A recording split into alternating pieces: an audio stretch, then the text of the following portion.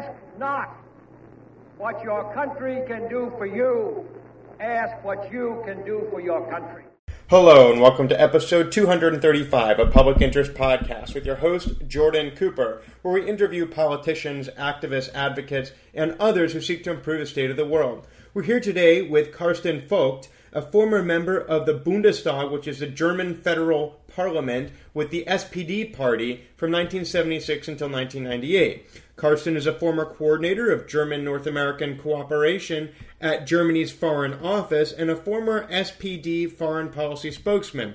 Carsten is also the author of Religion and Politics in the United States and Germany and is a former president of the NATO Parliamentary Assembly. Carsten, thank you so much for joining us today. How are you doing?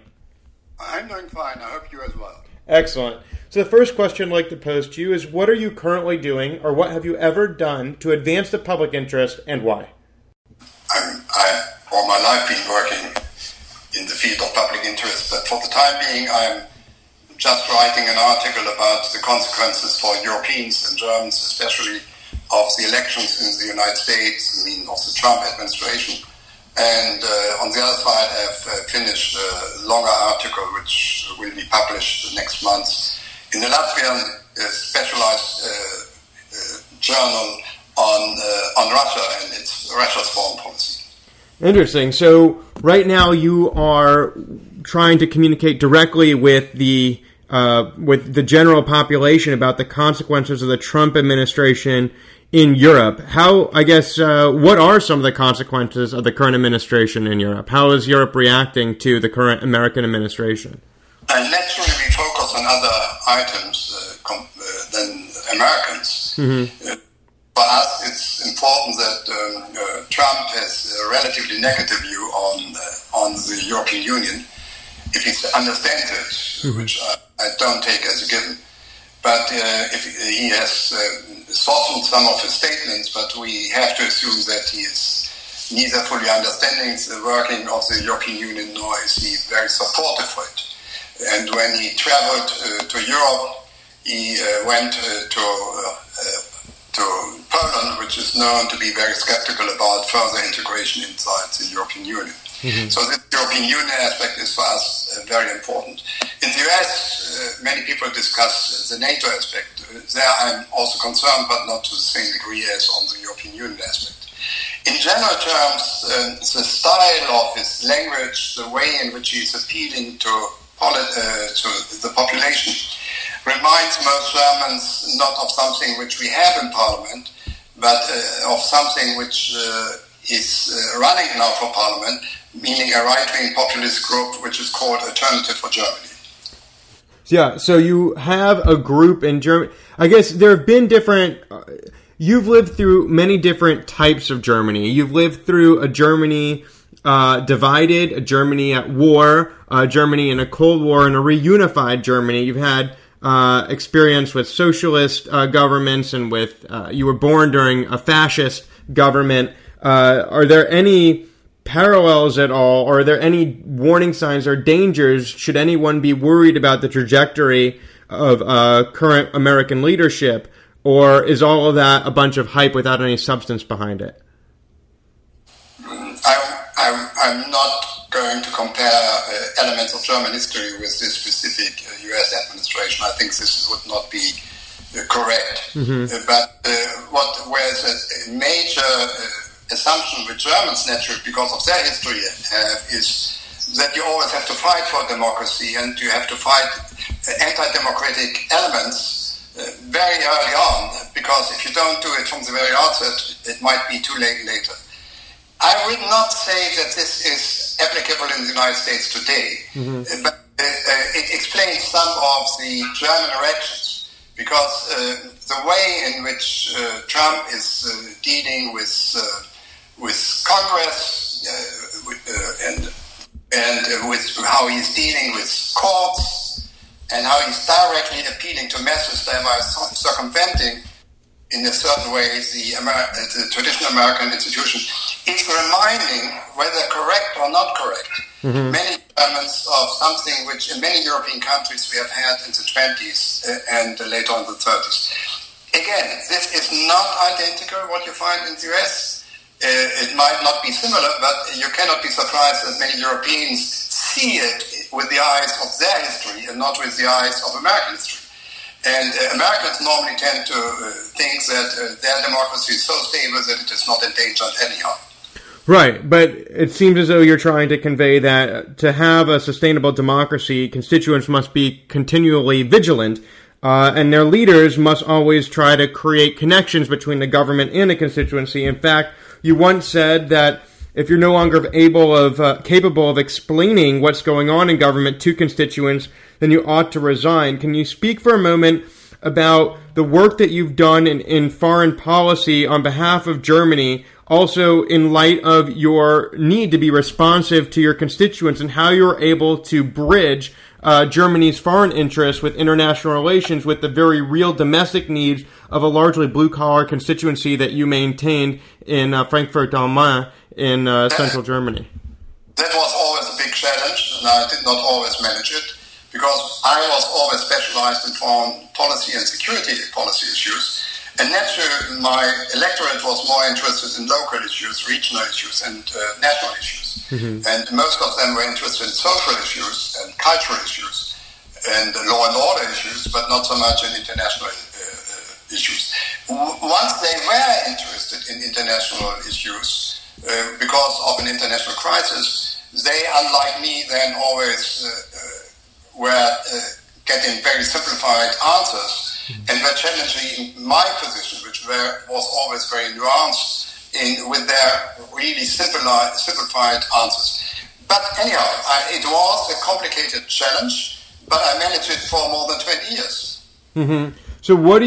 So I guess, how were you able to speak to constituents? You said that Germany has a very unique history of being greatly impacted by international relations. Of course, all countries are impacted by international relations, but Germany in particular, in the 20th century and the 19th century, had borders that were constantly shifting and external actors that were influencing policy within Germany.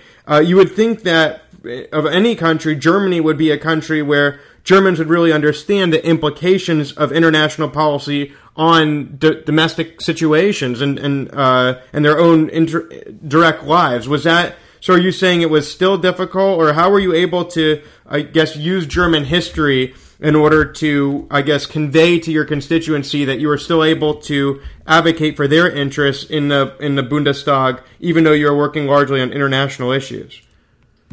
I think it's obvious that the German electorate might be more interested in international relations than the normal American electorate. Mm-hmm. This is because of our history and our geostrategic situation. We are surrounded by many, many countries, mm-hmm. and many of them, these countries have been occupiers on our soil, and Germans have very often been occupiers on their soil. So we cannot decouple German history and from the history of our neighbors. Mm-hmm. So the German national history is always intertwined with European history. And this is something which the electorate normally also understands. We have therefore a relatively strong, compared with other countries, strong pro-European movement inside and sentiment inside Germany. But what is difficult naturally for many people to understand when conditions are changing. And conditions were changing in my lifetime several times, first with the end of World War II, then with the beginning of the Cold War, the building of the wall, and in 1989 with the fall of the wall. And it took quite a while before the Germans understood that the fall of the wall, the end of the East-West conflict, was changing their geostrategic situation and also their conditions under which they could pursue German politics. Now, I would say that because of the changes in Russia and because of new threats coming from the Middle East, international terrorism, for example, immigration rate, because of that, our geostrategic position is changing again, not so abrupt, not in one moment, but over a period of time. And this is very difficult to explain this. They have a sentiment of insecurity, but it's very difficult to explain these changes and what they mean and how you should react to a normal member of the electorate. So you mentioned this concept of European history, and I'm wondering how new of a concept that is, especially not as an academic concept, but as a concept that Germans would identify with, that European history, that they are part of European history and that they are in fact Europeans. Obviously, the European Economic Community began in the 1950s, and now you have the European Union, which is coming on 20 years old already, from the early 21st century. But this concept of European history and a European identity, is it new or does it have deeper roots? The intellectual and cultural debate of this European history started already in the 19th century. And in a certain way, this whole concept of the Christian Abendland was a concept of European identity, not a concept of national identity. Nation states came much later than European history started.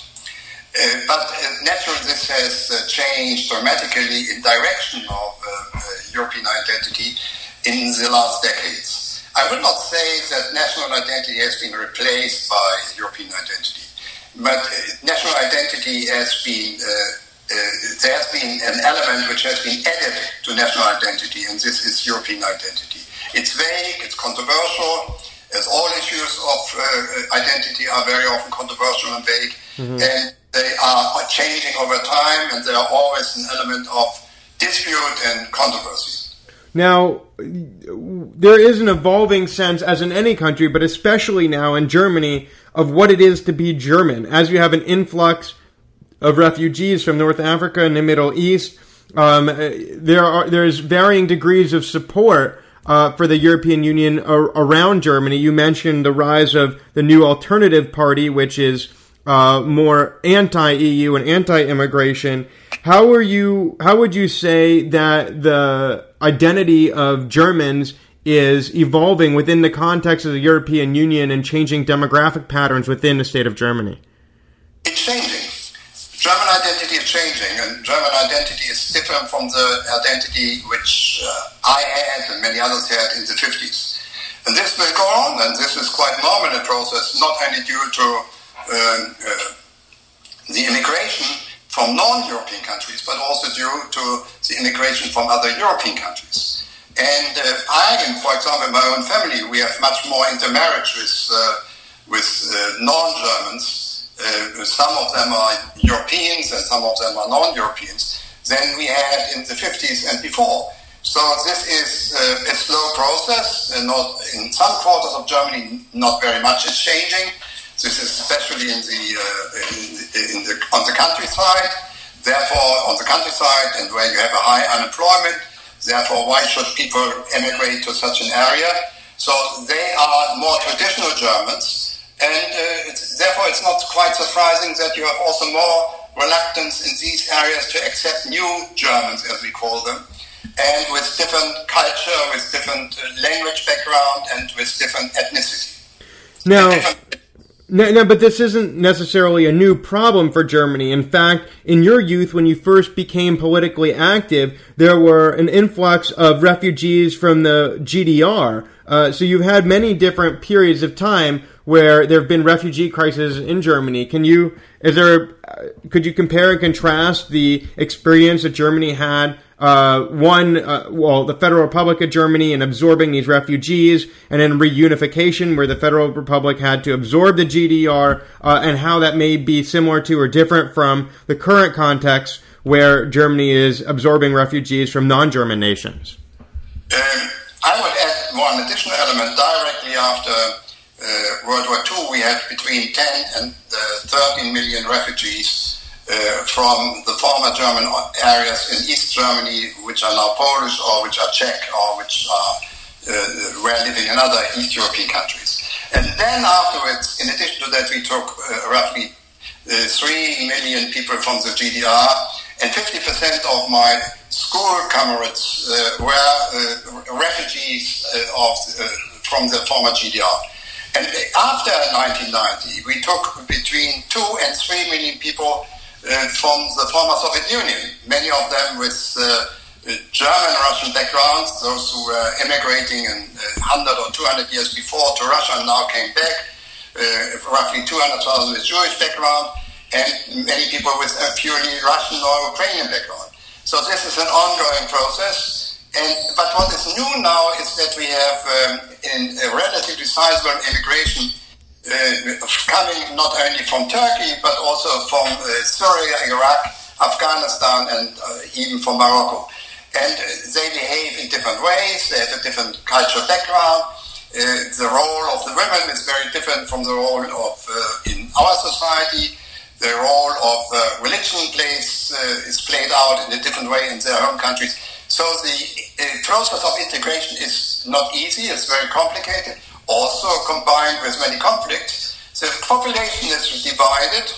In Germany, we have as many people who reject those newcomers as we have people who are engaged in supporting them. So this is a controversial issue and will be a controversial issue also over the next years. So immigration seems to be an incredibly complex issue that has a long history throughout your lifetime in Germany. Speaking about your lifetime, I'd like to transition to how you originally got involved. You first were a youth you were a chairman of the Young Socialists. You originally got involved in politics and stood for election in 1969, and then you ended up waiting. You lost an election, your first election. You ended up waiting 7 years before you were finally able. I mean, that's a long period of time before you're finally able to ascend to the Bundestag, replacing a former defense minister. So can you speak about how you originally got involved in politics, how you had the patience to wait 7 years, and I guess how that led to the lofty roles that you later were able to hold representing Germany? I started even earlier. I started my first demonstrations when I still was in school, and at the age of 16, 17, and I organized demonstrations or participated in demonstrations. I was at that time very active in the Protestant youth movement, and the Protestant youth movement in my hometown was left-leaning. So it was, so to say, a pretext to my later membership in the Social Democratic Party and as a chairman of the Young Socialists. When you are active in politics, you need to have the self-confidence and the capability of fighting for a long term. And this you only can do when you are committed. Either some people are committed because they want a job, others are committed because they want to change something. I belong to the latter group. So my idea was to change Germany in a democratic direction, to make it a peaceful country, and you never should forget that I have still some war memories, and that my teachers at school, some of them have been former Nazis. So far I didn't take democracy as a given in Germany, as being guaranteed. So I want to stabilize democracy, and I want to be German, to make Germany a symbol for peace policy. And this is how I started. And then I was running in this constituency against our Ministry of Defense. This was at that time quite a scandal in the German press. I failed, but I got 1/3 of the vote, which was for a young student or a young professional at the age of 27, 28, quite a lot. And after a couple of years, I became so strong inside the primaries that the minister decided not to run in that constituency anymore, and I took over his constituency. What is different from the US? I never asked for money, I never got money, and my campaign was always financed via public funds or via funds coming from the party, so I didn't have to raise money for my personal campaign. And do you think, having had great experience both in the United States and in Germany, how do you think fundraising compromises or changes a campaign? What do you think your campaign lacks since you never had to ask for money, or what do you think that that American elections are hamstrung by because politicians do need to fundraise? It's not illegal in Germany to raise funds. You have to announce these funds, but it's not illegal. I personally never did it, and I didn't need to do it. This has to do how election campaigns are financed, how you get access with your campaign to public TV. So the conditions of political work are very different in the US and in Germany. So it's difficult to compare. But when I was meeting many people in Congress, especially many House members who have to run every second year, they are very much preoccupied with fundraising. Mm-hmm. It's simply preoccupying them a lot. And I think I would be very hesitant to be active in such a campaign if I would have to be so much concerned about fundraising as it is the case in the United States. Now, on the topic of money, and again, on the topic of continuing you had to wait for 7 years to become a member of the Bundestag. Were you involved as a theater manager? You had a backup plan in order to build a career simultaneous to politics? I ask because it's such a unique problem facing those individuals who seek to have political careers, is that you need to have a backup career. If most people, if they want to become a physician or if they want to become a plumber, let's go ahead and do that. But here with politicians, you need to have a parallel career. Do you think that there ought to be full-time politicians? Do you think it should be something that's only temporary? And how were you able to manage personally and financially while you were waiting to try to get into elected office? While I was waiting, I was in the leadership of the Frankfurt Adult Education Institution. There I got my money, my salary from, and they were relatively tolerant in accepting that I had to sometimes to leave the job and to be active in political life. But we have the problem in Germany as well that you need a backup job while you are running. When you are in Parliament, we have a legal situation that if you have been hired by a private company or if you have been in public service, that in legal terms, when you are kicked out of Parliament, you have the right to return to your old job. So this is a legal right. This naturally does not solve the problem of self-employed people because they can only turn back to their own company or to another job in the private industry. But insofar as normal companies are concerned, public offices are concerned, they are preserved for the time while you are in public service in Parliament, and you have the right to go back to these jobs after you are leaving Parliament. Now, you mentioned that the reason you were able to fight for a long-term period of time was you wanted to change something. And among those things you wanted to change was you wanted to make Germany more democratic and more peaceful. Now, I know in the 1990s, towards the end of your term in elected office, you had difficulty garnering support for German intervention in the Bosnia-Serbia conflict in the Balkans. Can you speak a little bit about the difficulties you had standing up to your colleagues in your party, the SPD, in trying to generate support for intervention in what some called, and definitely in a bunch of massacres, and what some called ethnic cleansing and genocide? I mean, this is a very complicated issue because the tradition, the deep instinct of Germans after World War II was, let us not become part of the problem again by not interfering. So if we are attacked by the Soviets, we defend ourselves, but we do not act outside the borders of our countries on our own. If we do it later on, and this is still the case, and only as part of an international mission. And so Germans were concerned about to not become a problem again. And with this intervention, it was not the problem whether this ethnic cleansing was taking place by Germans, but it was the problem whether Germans should take part in a mission to protect others against ethnic cleansing. So it was changing the perspective from being part of the problem and stopping to be part of the problem to becoming part of the solution by protecting others against ethnic cleansing or against an outside attack. This is a deep psychological change. It had also consequences for the structure of our armed forces, but more important, it was a deep psychological change. And this was difficult to communicate because many of the older generation still had the instinct, if we are doing something militarily, this will not be appreciated by our neighbors. It will be seen as being a revival of German militarism, and they were concerned that this perspective would again come up. And then there was another element which was deep in an element of the instinct that their experience of war was Germans started it and ended on their soil. So it was always when you participate in a war that in the final end, the war would be fought out on your soil. This is very different experience than Americans have. You had expeditionary wars. Right. Germans had in the World War I and in World War II, they have had wars which took place on the soil of others, their neighbors, but in the end also on their own soil, especially at the end of World War II.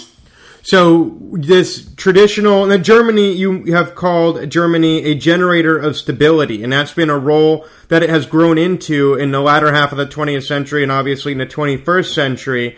Would you say that your intervention in Bosnia helped generate more stability for Europe? And do you think that there was fallout for your support of that led to your leaving the Bundestag after a 22-year career there? I mean, I was fighting for it. In the first period, I was in the minority in my parliamentary fraction. I later on got the majority in the faction, but I still had problems in my constituency. But that you have to decide. If you are, do you want only to keep your job, or do you also fight for some ideas? I was standing for my ideas, and finally this was also respected by many of my other colleagues in Parliament, because otherwise I would not have been nominated after I left Parliament for more than 10 years in different coalitions to take over the task of German-American coordinator in the Foreign Office. So speaking about your post-electoral career, and in light of our having arrived towards the end of this podcast, I'd like to ask you to answer a final two-part question, which is to speak to your former constituency about why it is that you have chosen to serve both in elected office and for nearly equal amount of time in appointed non-elected positions to advance the public interest, and what do you hope will be your legacy to the people of your constituency, to the German people? What is it that has motivated you, and what is it that you are leaving behind as a result of the work that you have done? First of all, I think it's quite interesting that in the last 2 or 3 years I've been invited more than the years before to my constituency in Frankfurt to give lectures and to take part in discussions about foreign policy issues. And I mean, this is quite remarkable. I left Parliament in 98, and now we have, it's 20 years later, and still people remember me in my constituency, and still people respect me as, even if they have different views, as somebody who tries to be honest and tries to explain his position and tries to discuss this position with them. And this is an element of political culture of which I think I can be proud of. Beyond that, I think that the development of the foreign policy line of the Social Democratic Party in general terms, and on some specific issues like policy on Russia, policy on the United States, policy on taking part in interventionist missions as part of the UN or as part of NATO or as part of the European Union, there I think that I have had an impact. I could not have changed the line of the party alone, but even nowadays people remember what I've been doing, and sometimes they are speaking with me with high respect, and that's why I was nominated. I still am in this position as member of the board of the German Council on Foreign Policy, of the German Aspen Institute, and a couple of other foreign policy-related institutions. So it's not that, my most active part is over, but the ideas on which I'm working are still alive, and I'm still active in this field. And that has been Carsten Vogt, a former member of the Bundestag, coordinator of the German-North American cooperation at Germany's Foreign Office, former foreign policy spokesman and president of the NATO Parliamentary Assembly, who speaks about his time in public service as one characterized by honesty, integrity, the pursuit of ideas over ambition, and a willingness to explain his own position, even if it differs with that of his constituency. He mentions how he has argued in favor of his focus on foreign policy, even if those aren't the issues that his constituents feel hit closest to their hearts, and his willingness to explain his positions of difference even within his own party, given the example of German intervention in the Balkan Wars in the late 90s, which the SPD had opposed at the time. He says as a result of his work in advancing the public interest, he has impacted the SPD party platform, and he stands today to German youth and the German public in general as someone who's willing to truly put the public first ahead of his own interests in seeking to make Germany a better place for everyone. And clearly, his earnest pursuit of his conception of the public interest has garnered public support, regardless of whether individuals agree with him on particular policy issues or not. So, Carsten, I'd like to thank you for joining us today. Thank you very much. This has been another episode of Public Interest Podcast with your host, Jordan Cooper, where we interview politicians, activists, advocates, and others who seek to improve the state of the world. I'll remind you to subscribe on publicinterestpodcast.com and on iTunes. Leave a review of this podcast on iTunes and listen on Stitcher, SoundCloud, CastBox, Blueberry, Player FM, Facebook, Twitter, LinkedIn, and YouTube. Should you wish to comment on this episode, you're welcome to leave a voicemail at 240-630-0380. And the first 3 minutes of that voicemail may be played in future episodes of Public Interest Podcast. Should you wish to support the podcast, you're welcome to leave a contribution in an amount that you feel comfortable with at publicinterestpodcast.com. Thank you so much for listening, and we'll talk to you next time.